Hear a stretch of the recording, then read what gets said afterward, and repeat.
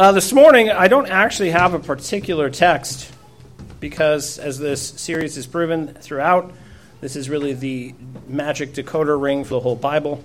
So the whole Bible is my text today. But what we're going to do now is finish up our covenant series, looking at what covenant has to do with worship. What are these two things? How do these two things play together? What's the connection? So before we do that, though, before we open God's Word and consider his instruction about worship, let us pray. Father, we thank you so much for the Lord's Day. We thank you for the Lord's service. We thank you for the Word of God, for your Son who descended and ascended and returned to you, sending your Spirit, Lord, to dwell in our hearts and our minds. And we pray by his power now we would comprehend the fullness of your goodness and grace to us in worship and in covenant. We thank you and we praise you in your Son's name, and amen. Now, worship is a word that is misunderstood as the word covenant. What is worship? If I'm sitting at home and I'm looking out the window and I see the butterflies flitting by like I did yesterday, I felt as if I were worshiping because I was giving thanks to God for such beautiful things. And that is worship. That's worship. But I think what happens is then we get a little confused when we come here and we have, I'm wearing this tie and I have this printed message and I call this worship. And so what happens over time is worship, it gets a little confusing as to what we mean. Now, why are we here? Why are we here on a Sunday and not a Saturday? Why are we singing at a wall, this big, beautiful brick wall? We all stand together, staring at it, singing. What is that all about? Why do we have various men reading and preaching and leading us in confession? Why confession? Why are we doing it indoors and not outdoors? Why are there a drum and piano and instruments? What is going on while we are here this morning? Now, worship doesn't adequately express what it is that we're doing here together as a group. God's covenant provides the key. It always does. As Doug Wilson likes to say, we're accused of having covenant peanut butter. Everything is covenant in the Reformed world. And I agree with that. I do have covenant peanut butter. Just kidding. And so when you start to say covenant is everything and everything is covenant, well, then that's meaningless. But it's the key to understanding so much of Scripture and so much of our history. Covenant is the key to understanding what we are doing here, why we're here, and what we're doing while we are here. Now, priests offered service to the Lord. That is what worship means. The word worship means service. Adam was commanded to serve the Lord in the garden. It's no coincidence that later the priests were commanded to serve the Lord in the tabernacle and temple. And so service is worship. So again, you run into the same problem. Well, earlier this week, right, if I was out and I help an old lady cross the road and I'm doing this service, is that worship? Well, yes. That's also worship, just like my looking at the window and giving thanks to God for the butterflies. And that's helpful to know. All things are worship. All things are service is worship, and worship is service, and everything is worship. But after a time, it all becomes a little circular and a little confusing. The continual offering of animals in the Levitical system was to continually renew God's covenant.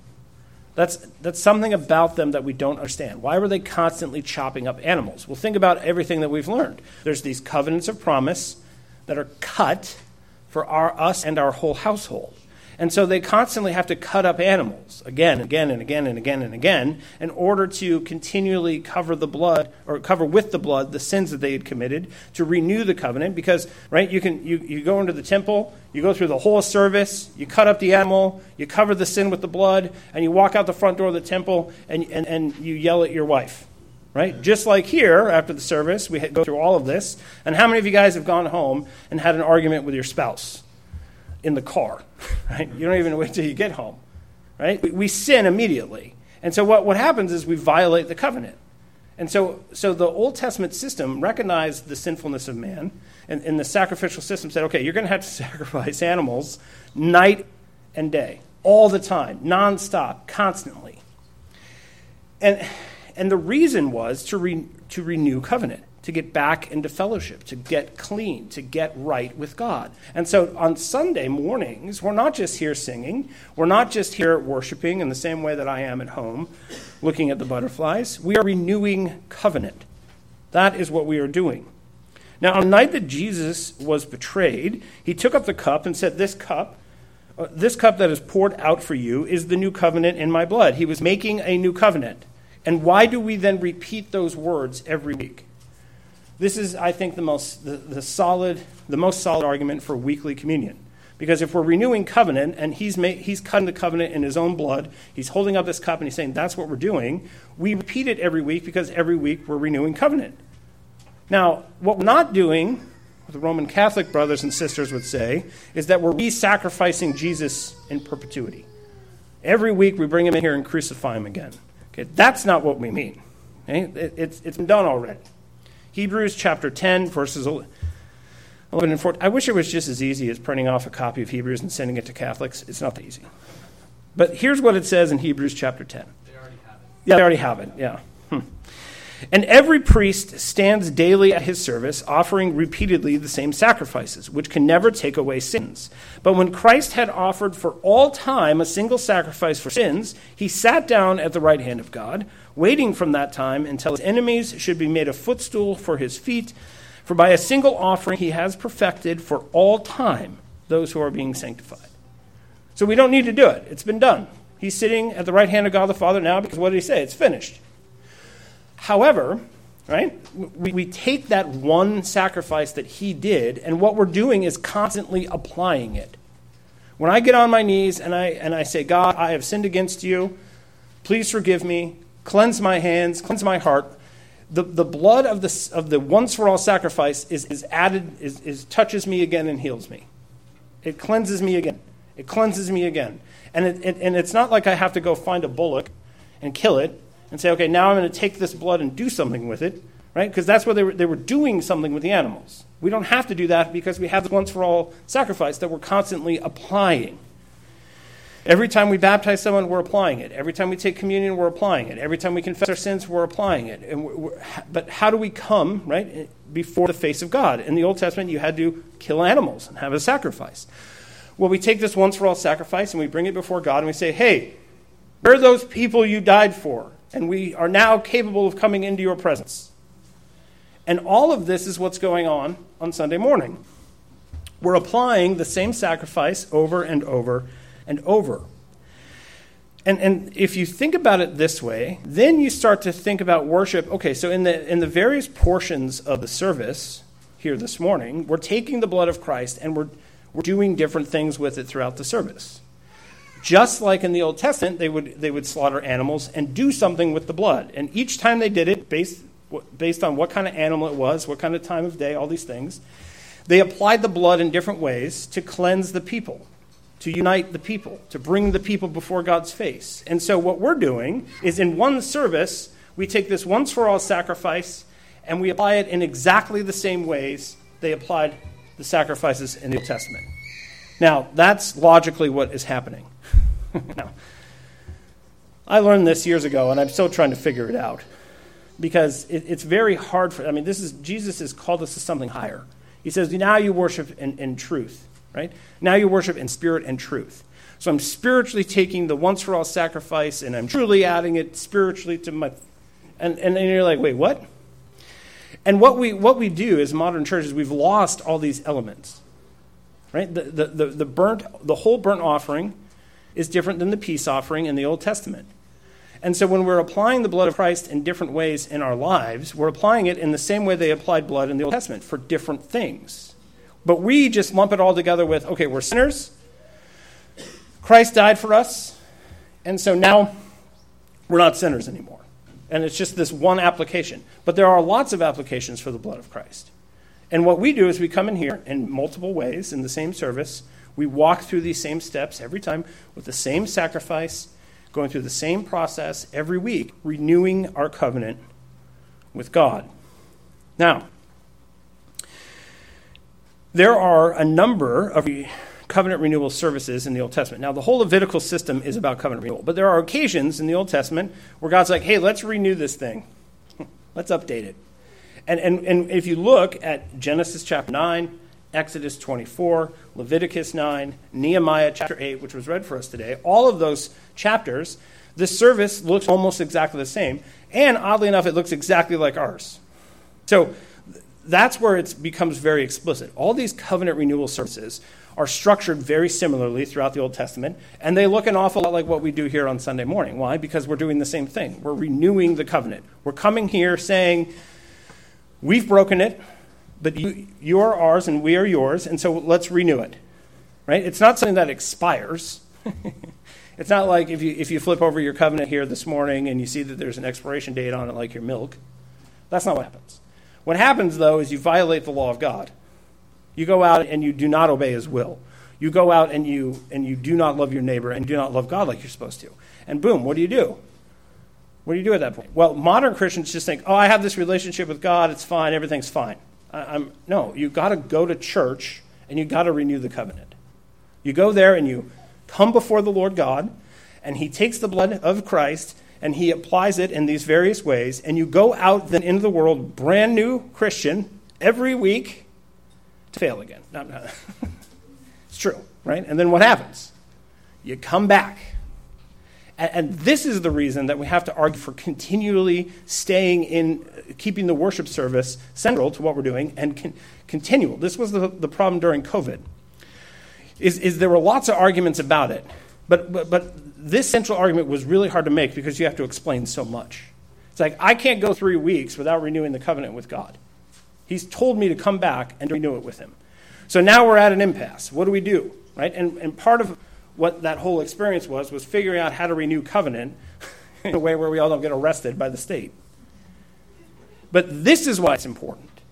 It's not important simply because it's just important to us personally. God has called us here to apply the blood of Christ in various ways to clean us, to send us back into the world. Now, how does the service always end? How does the service, every time we are here, it ends with what? What's the big thing at the end? A meal. Now, if you go to the book of Leviticus and you go to these covenant renewals, like the one we heard about today, right? What did he say at the end? Go and eat and drink. Why did he say that? Because they're renewing covenant.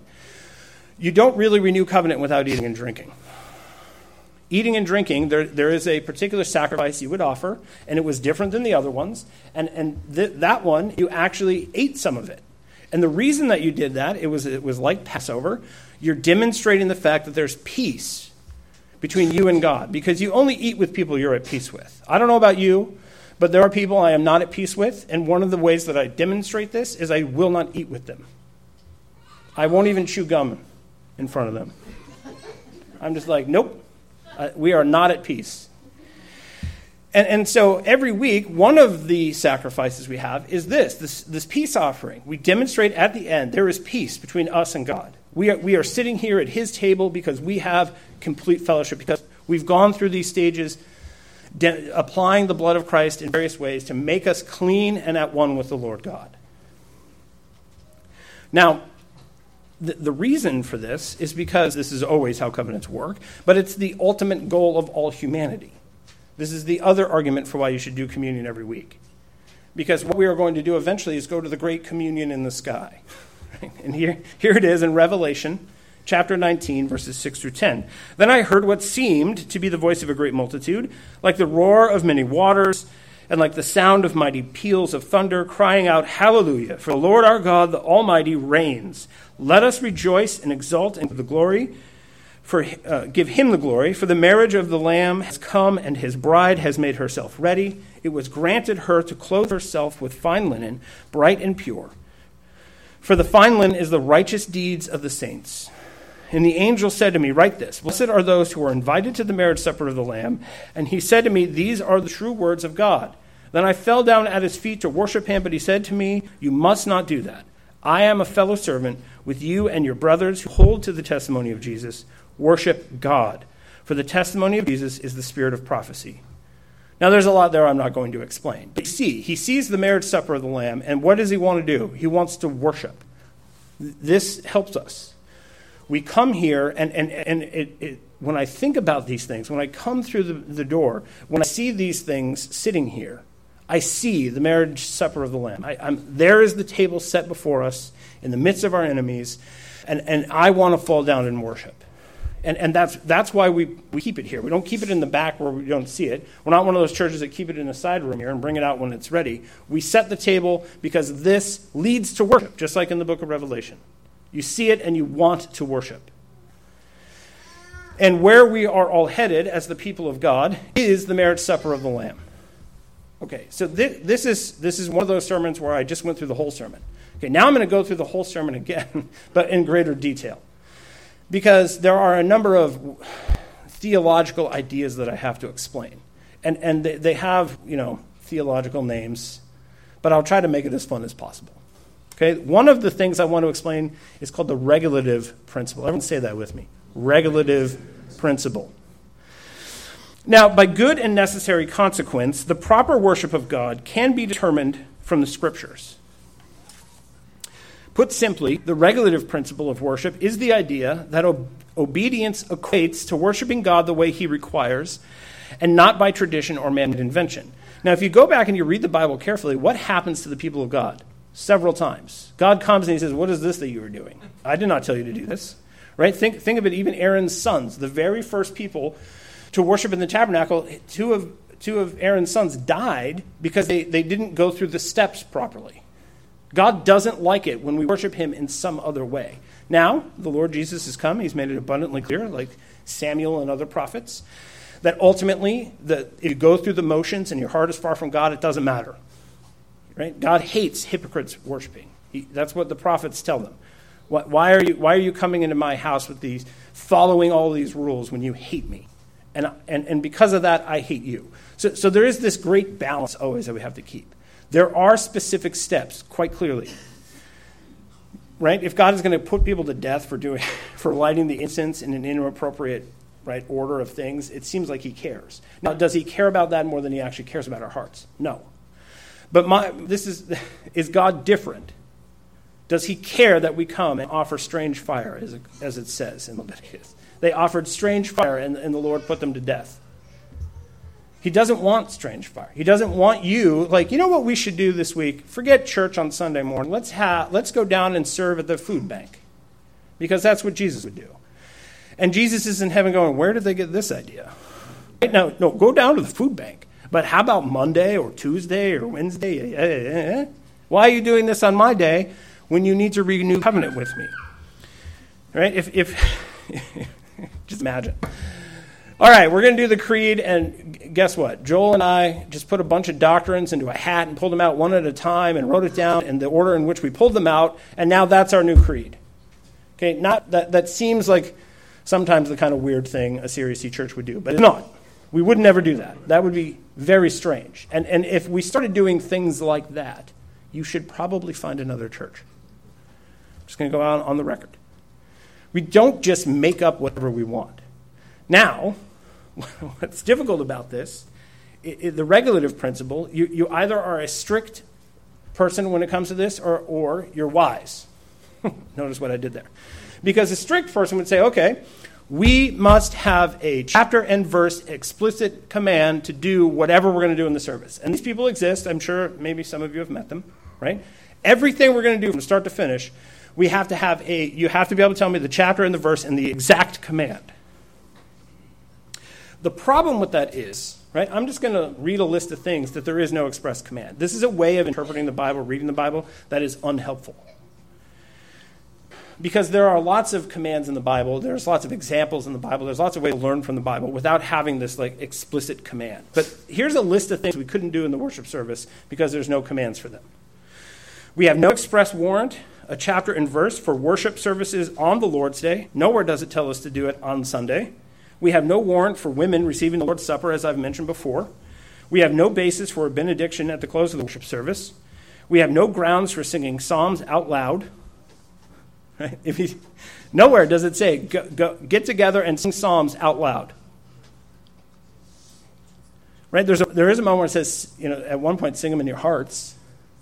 Go privately and do this. But it doesn't say, get together as a group and sing them out loud. You're like, well, are we going to take that out of the service then? We have no foundation for putting the pulpit in the center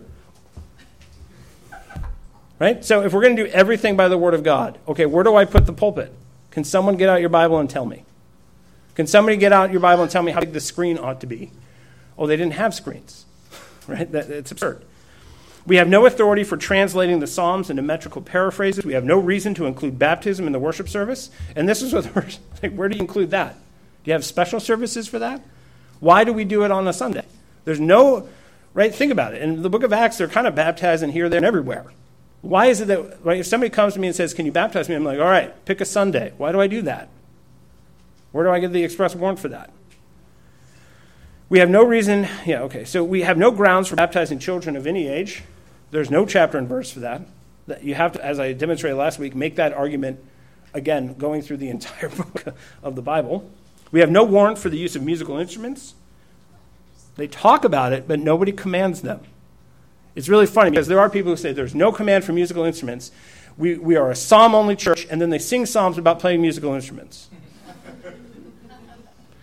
This is the kind of thing all of us do. I love looking around when we sing about raising our hands, and I'm like standing there like, yeah, raise my hands. I came from Mars Hill. It's really funny. I mean, it's kind of a side note. I came from Mars Hill where I used to literally kind of dance when we were singing. And then I came here, and someone, who will remain nameless, said, oh, we don't do that here. Which, they were trying to teach me some decorum. But I now, stand with my hands in my pockets like a little kid because I'm a little worried about doing one of these, right? And now, so I love it when everybody else does it. But there's no express warrants for these things. Where do we get this idea of kneeling when we confess our sins? Where does it tell us to recite the creed? I think I've made my point here. There's tons of stuff that we can't do if we're looking for a chapter and verse command. Now, the way we ought to broadly and wisely interpret from Scripture what to do in a Lord's service is what? You see examples. Well, what do people do when they run into the Lord face to face? Well, they fall down before him. Oh, okay. So when we come in here and we go from the world to the throne room of God and we see him face to face, which we do, I'll make that argument here in a second, what should we do then? Well, we should fall on our face, just like all the people in the Bible do. Right? Okay, so should we play musical instruments when we sing? Well, of course we should. Of course we should. Now, should we have a 35-piece symphony? Probably not. Right? I just was at a church last week, and I was thinking of you, Eric, because they have this big cage around the drum set. And I was like, man, it must rock in this place if you've got to put that cage around the drum set. There are all kinds of things in our service that we read the scriptures and we think, this is right and proper. This is right and proper. And what also happens with this is you get some variety. Now, I thought when I came to this church and I started getting into the CRC and I learned about what I'm talking about, I thought this is weird that they just kind of made up this way of doing it, it seemed to me. But then I read these books on the history of worship, and you know what? There's been no standard way of doing anything ever. I love history. I defy anyone to come in here and say, oh, the church has always done blah, blah, blah, blah, blah, blah. You know what it always is? It's always the Word of God and some praying and some singing in some order. And that's like as close as you can get. For hundreds of years, one particular church and one particular language might do things in a set way. But then you go from Germany during Luther's time to a Catholic church, say, in Poland, and they're doing everything completely differently. And who's right? So this is one of the things that's really funny about liturgy and worship is you got to actually sit and think about it because we got to be careful. I don't want to come in here offering strange fire, but also it's not exactly like you turn and be like, oh, here's the explanation. It requires wisdom. Why? Because God is raising his sons and daughters to be wise. And you have to read the scriptures and say, okay, this is the kind of stuff you do before God, and this is the kind of stuff you do not do before God. Now, the other thing that I'm going to add to this is the fact that in the scriptures, there is actually a book that tells you exactly how to worship God. It says, hey, if you're going to worship God, you're going to do this thing, and you're going to do this thing, and you're going to do this thing. It's the book of Leviticus, though. So then I run into a little problem because I read Hebrews and I think, okay, well, actually, I'm not supposed to do that anymore. So then now what do I do? Hebrews says, don't do that anymore. Well, then what do I do? Paul never tells me, right? He talks about this, that, and the other. I mean, he kind of talks about it here or there. But this is one of the problems with us understanding how the law works. So the regulative principle, right, we want the scriptures to tell us how. We want to be wise and upright and search the scriptures and figure this out. But we have to include the whole Bible, and especially the parts that actually tell us how to worship. But we have to do that even more wisely, because if I come in here start wearing funny hats, right, like if you read Leviticus, you're like, oh, I'm supposed to wear this weird hat with this plate on my forehead that says, I am the Lord's. Okay, now everybody's got to wear this hat because we're the priesthood of all believers, right? If you start doing that, you're going the way that Paul says not to go in the book of Hebrews.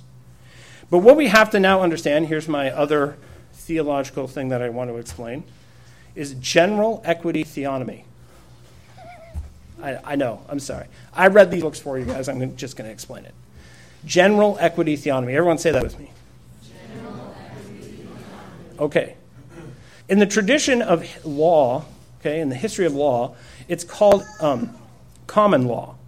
We don't write down every conceivable law. Well, King County's trying to do it. I've told this before. When I worked at King County in the courthouse, there's this room where I would eat that was quiet, where there's nobody. This is the law library. Nobody ever seemed to go in there.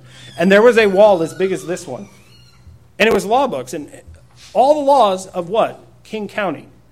Okay? If you go to the Old Testament, there's 616. People think God is hardcore. He only has 616. Why? Because what he wants you to do is to understand. He wants you to look at the law, say, okay, you're supposed to put a parapet around your rooftop. Now, do I have to put a law in the Bible? God is thinking to himself about personal liability in every particular case? No. What does he do? He tells you, hey, if you have a flat roof, you know what you got to do is you put a fence on it. Why? You don't want people falling off. Okay, so then now he doesn't have to tell me what to do with a car and do with a barbecue and do with knives, right? He doesn't have to explain to me, right? I understand personal liability. If I have a home, I better make sure the tiles aren't falling off of it onto people while we're sitting there. It's the same thing. And this is what general equity theonomy means. You go into the Old Testament, and some of the laws, the moral laws, like the Ten Commandments, you're like, okay, it's not a mystery. These are always in effect. Right? You hold these to the end of all time.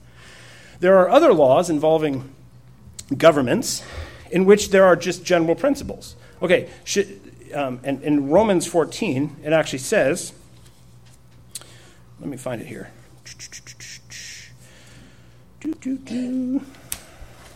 Romans 13, 3 through 4.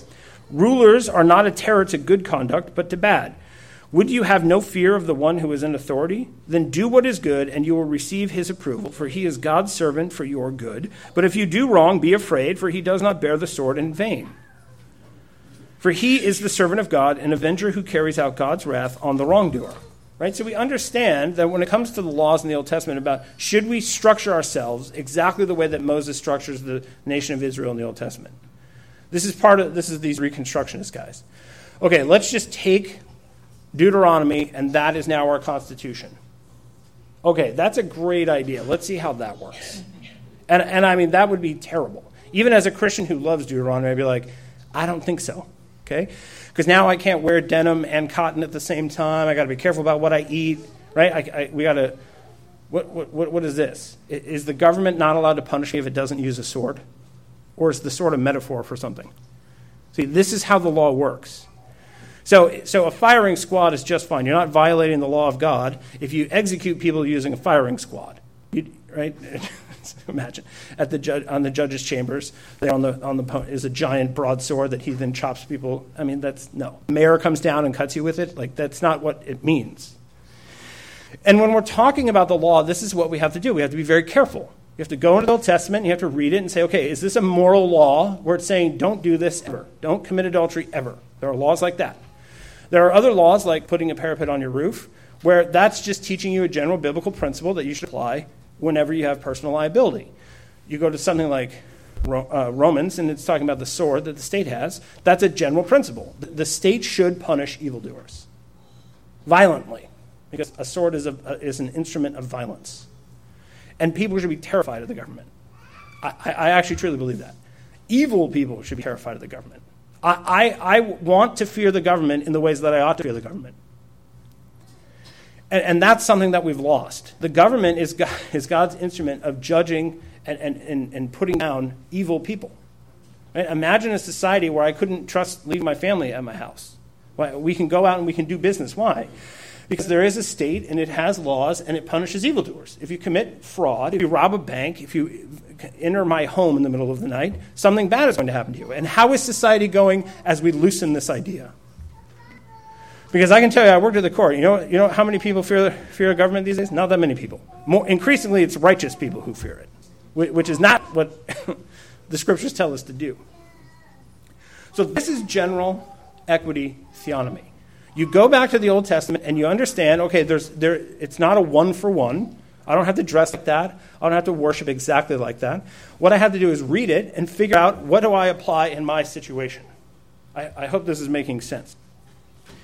And so what happens is you come then to Leviticus, and in the first 5 chapters, God explains exactly how to worship him. He says here, this is what I want you to do. And you should be able to read it, and from it, draw out the basic principles that you then apply to your worship.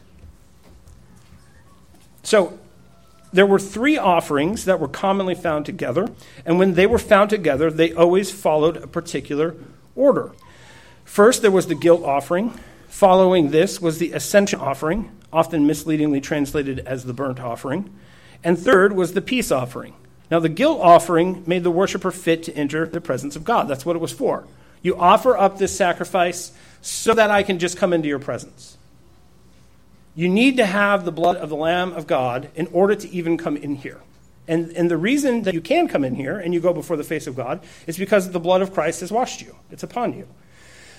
Okay, and so you have these different sacrifices, and you can start to see how we apply them. In the Old Testament, it was always these 3 in this order, and it informs us how to worship. You have to deal with your guilt before you come before the face of God. The second offering, the worshiper ascended to God in the smoke of an offering that was entirely consumed on the altar. And the peace offering was a tangible demonstration that God had received the worshiper and was willing to share fellowship with him in a common meal. So you have these 3. One that brings you into the presence of God. One that it burns up the entire animal, and what was above the throne of God was a pillar of smoke. So as you burn the animal becomes smoke and becomes part of the pillar of fire, pillar of smoke, that is the Lord God. It becomes one with God entirely. You burn the whole thing. Then you have a peace offering where you sit down and you have a meal together. And that is what essentially the offerings were in the Old Testament. And you can see that each one does something different.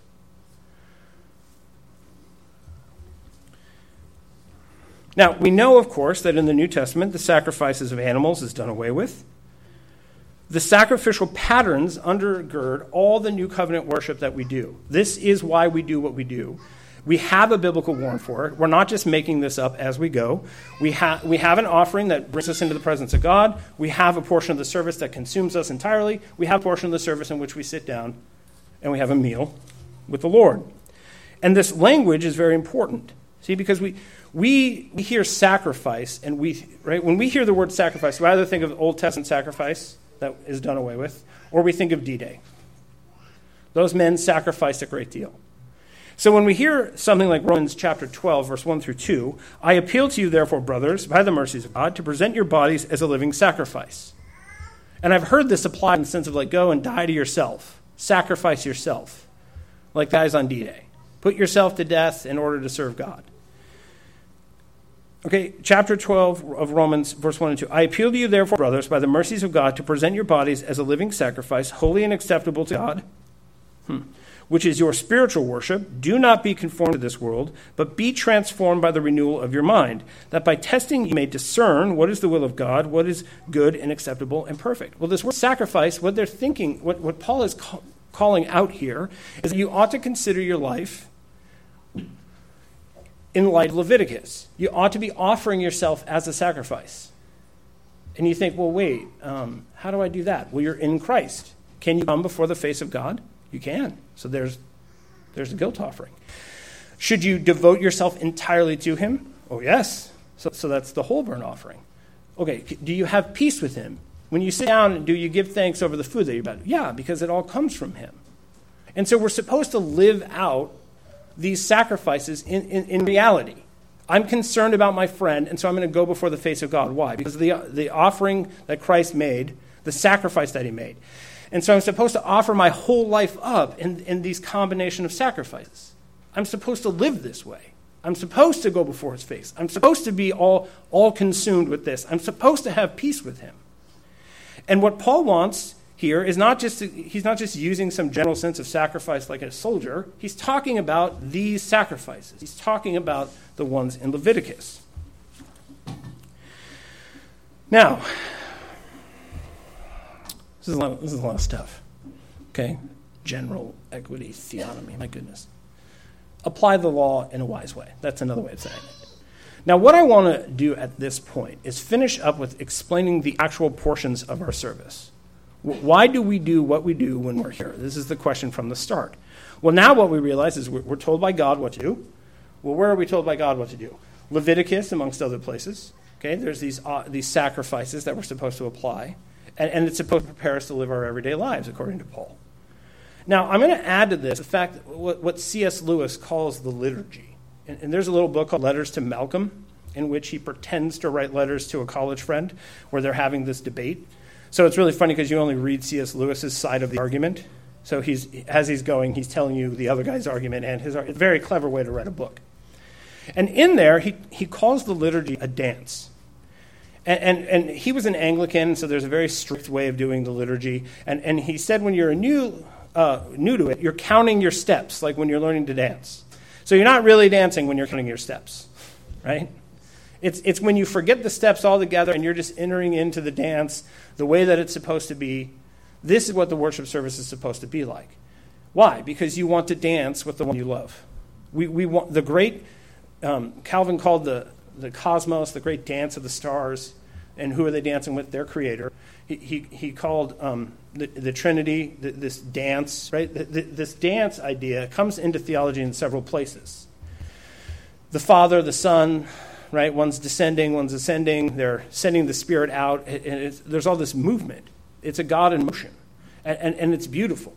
And this is what we think of when we think of the worship service. We're in motion, right? You stand, you kneel, you sit, you raise your hands, you sing.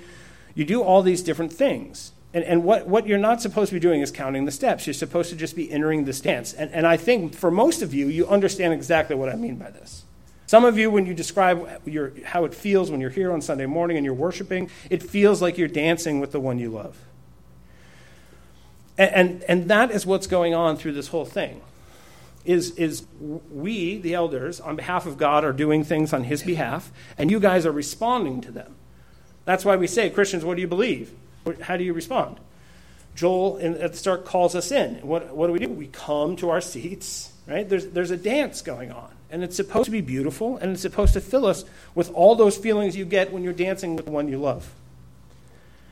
Now, here are the portions. First, we start with a call to worship. Now, an elder of the church, on behalf of Jesus, summons and welcomes us to the throne room of God. And this is that, we go back to that, you're worshiping in spirit and truth. Because you think, well, this used to be a Goodwill. Did you guys know that? If you go outside and you look at it, this awning used to be blue. It looks like a Goodwill. Now, how is this former Goodwill, right, with the missing strip of carpet, the throne room of the living God?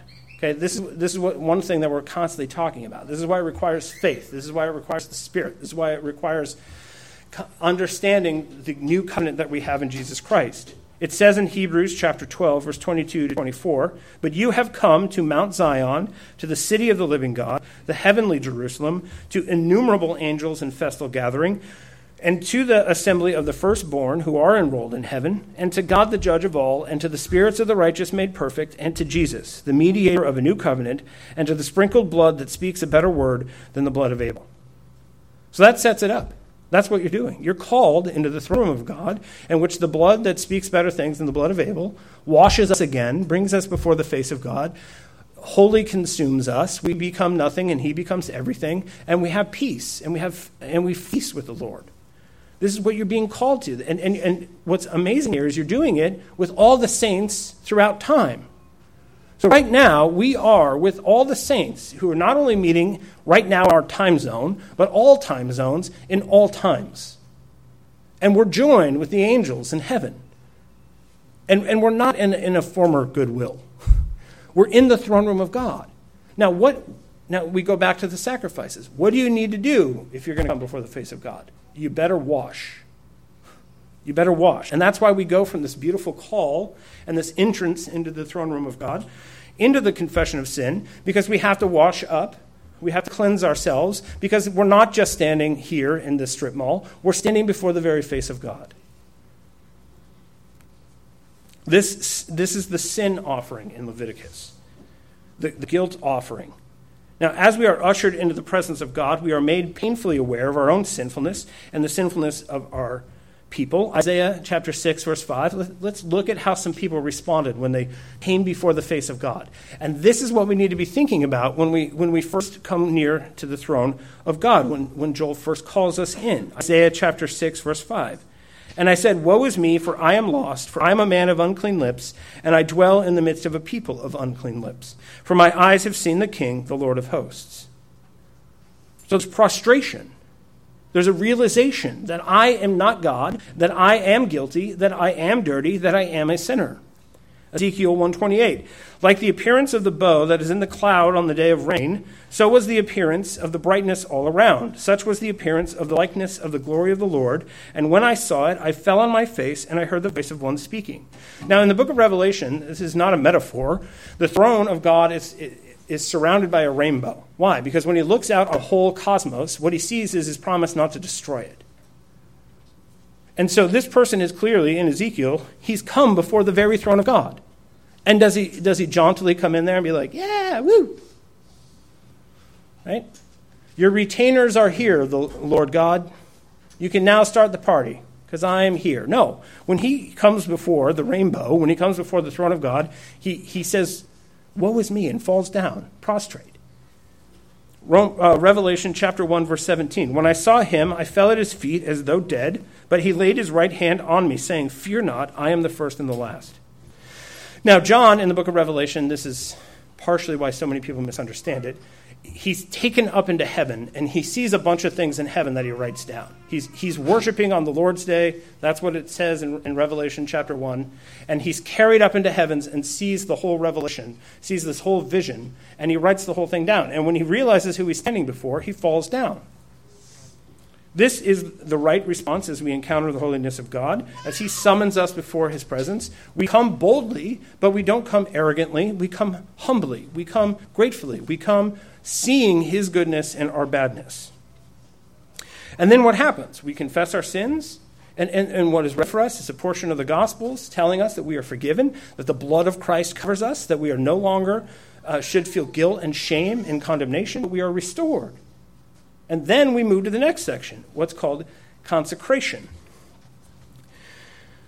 And this covers the ascension offering, as I mentioned before, where the whole animal is consumed. And this part takes up the largest portion of our service. It's a bunch of different things all together.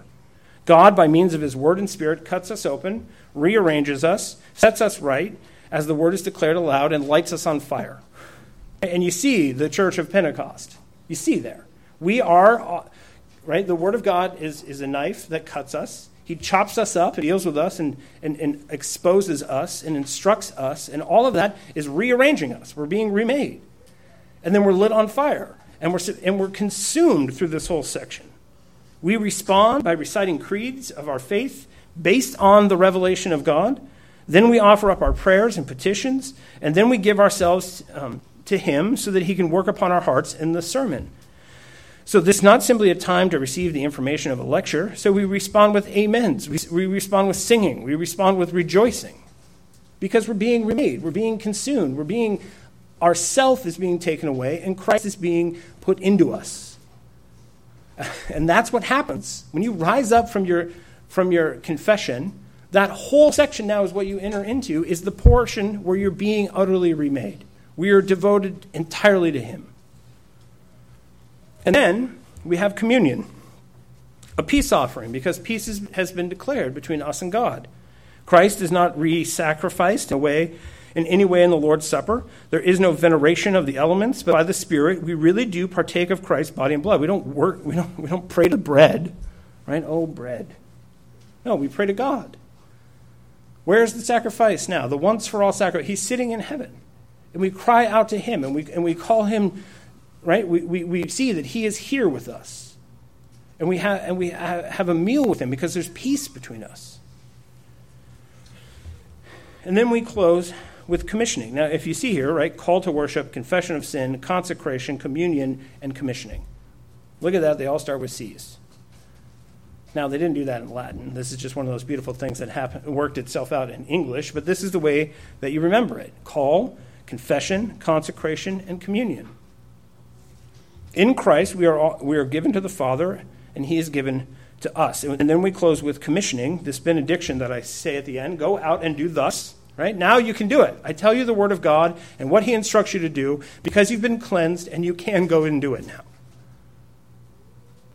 And I bless you in the name of the Lord and I send you out into the world. And that's the point. That's the point. The covenant has been renewed. You are, again, reestablished firmly in Christ upon his promises. The covenant that's cut in his blood is declared again over you. His name rests upon you again. And all of this prepares you to go out into the world and to live out the Great Commission.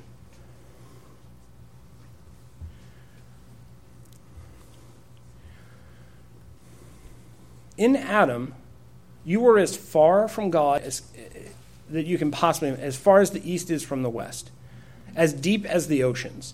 You were as far from God as the end of the cosmos. And what he did was he made all of these covenants of grace and promise and said, though you couldn't be further from me, I'm going to make you as nearer to me, so near to me that we are going to be one flesh. We are going to be one.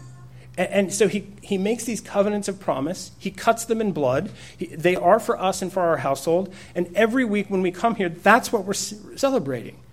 We're reciting it again to ourselves. We're rejoicing in it. We're feasting upon it. So covenant, this whole series, has not been about some hobby horse idea like, oh, look at the Reform guys popping off about covenant again. You don't have a relationship with the living God apart from it. And what does it include? It includes nothing but promise and grace to you and your children. It's cut in the blood of Christ, and every week, this is my biggest argument against taking holidays too seriously. Okay, Christmas is awesome. We should do it. Easter, let's have at it. Okay? But every week is a holiday. Every week we go and we celebrate not just a birthday, right? Not just the descent of God, but the ascent of God, the work of God. Every week we celebrate the greatest thing that has ever happened, and that is the new covenant in Christ's blood that he cut in his own blood for us, that we might draw near to him. Once a year? No. Right? You don't just make a covenant when you come out of the baptism waters, and that's it. You come in here and you renew it every single week. Why? So that you can live this way constantly, so that you know that you have a guilt offering that brings you before the face of God, that you are wholly consumed by him, that you are diminishing and he is increasing, and that you have peace with him. There is a table for you set amongst your enemies, and you are feasting on it constantly. This is supposed to show you every week. Let me tell you again who you are and who he is and the relationship that you have and the nature of the life that you're living. And our God is so weird that we demonstrate all of this glory by going to a former Goodwill and singing at a wall. And I say it's funny when you actually stop and think about what you're doing. But how far do you have to penetrate further into what you're really doing? Right? When Joel says, come, he's not just telling you to be quiet and it's time to start. You're transitioning from this earth to heaven. You're transitioning from standing simply before one another to standing before the living God.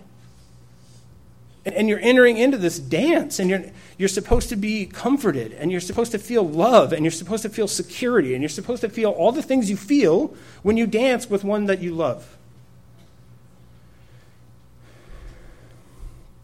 This is your inheritance. It is for you and for your children. And this is why the worship service ought to be something that we're getting ready for all week.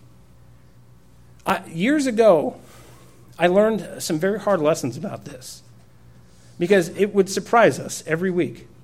Oh, it's Sunday again? I never thought that was going to happen. right? And you're like, oh, where are my shoes aren't polished?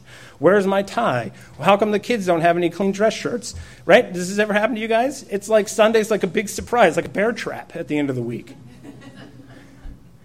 But once you start thinking about what is going on here, the whole rest of your life starts to shift and focus very differently. And one of the ways we don't get caught off guard by this service is that we have something called the Lord's Dinner.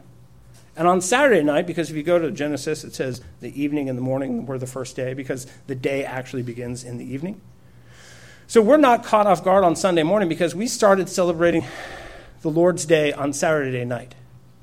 And this has radically changed the way that we do the Lord's Day. It's completely changed it. Everybody goes to sleep knowing where we're going, what we're doing, how we're living. And then what you start to do is, okay, well, now if you're going to be ready for that on Saturday, that's a big deal. So now you start to get ready for it on Friday. Okay? And it's like you start to think about your week and what you're doing. Because if you wait till Saturday and you're like, man, I've been off track all week, and now I got to go before God, and you start to have issues in your own heart and mind about what you're doing. Can I go there? Oh, I got to go there again. Look at how beautiful it is outside. Right? But we have to start thinking about this as the center of our lives. One of my Ukrainian friends, I was talking to him, and he had a beautiful gaff that I've stolen now. He said, enjoy your worship tomorrow. He put war instead of were. I like worship. That's good. It's warfare. Right? That's what Doug Wilson always calls it. Why? Because we're taking the blood of Christ and we're fighting the sins in our own hearts. We're fighting the sin and the darkness and the death in this world. We're fighting the good fight. And we're declaring the word of God and making disciples of the nations. That's what we're doing here. And it's not just this thing that, oh, look, there it is. It's the thing that we should be thinking about all week. When we're reading our Bible at home, when we're praying at home, when we're doing these things at home, it's even to practice to come here. Because then what you do is you come here and you practice this beautiful dance that you then go out and it shapes your affections in your life all the rest of the week. We are not a social club. We're not. We're not just this group of people that get together once a week and do this stuff that we don't really understand for reasons we don't really can't really articulate. You are the household of God who lives before the face of God. The blood of the living God dwells upon you. His name dwells upon you. You are his and he is yours. You and your children. And that is what we're here to celebrate. Amen. Father, we thank you so much for the Lord's Day. We thank you for the service. We thank you for your goodness and kindness and your grace and your promise to us, Lord God. We pray that as we go from here, that we will be shaped and molded by this beautiful dance from this morning, that it would shape our affections, that it would shape our hearts and our minds, that we would go from here, that we would know, Lord, that you are indeed Emmanuel. You are the God with us. We dwell before your face. You are ours and we are yours. And this is sweet and it is delightful. And may we, Lord, contemplate these things and meditate upon them, Lord, and understand them better and get excited and shape our whole week around this time with you. In the Lord's name we pray, amen.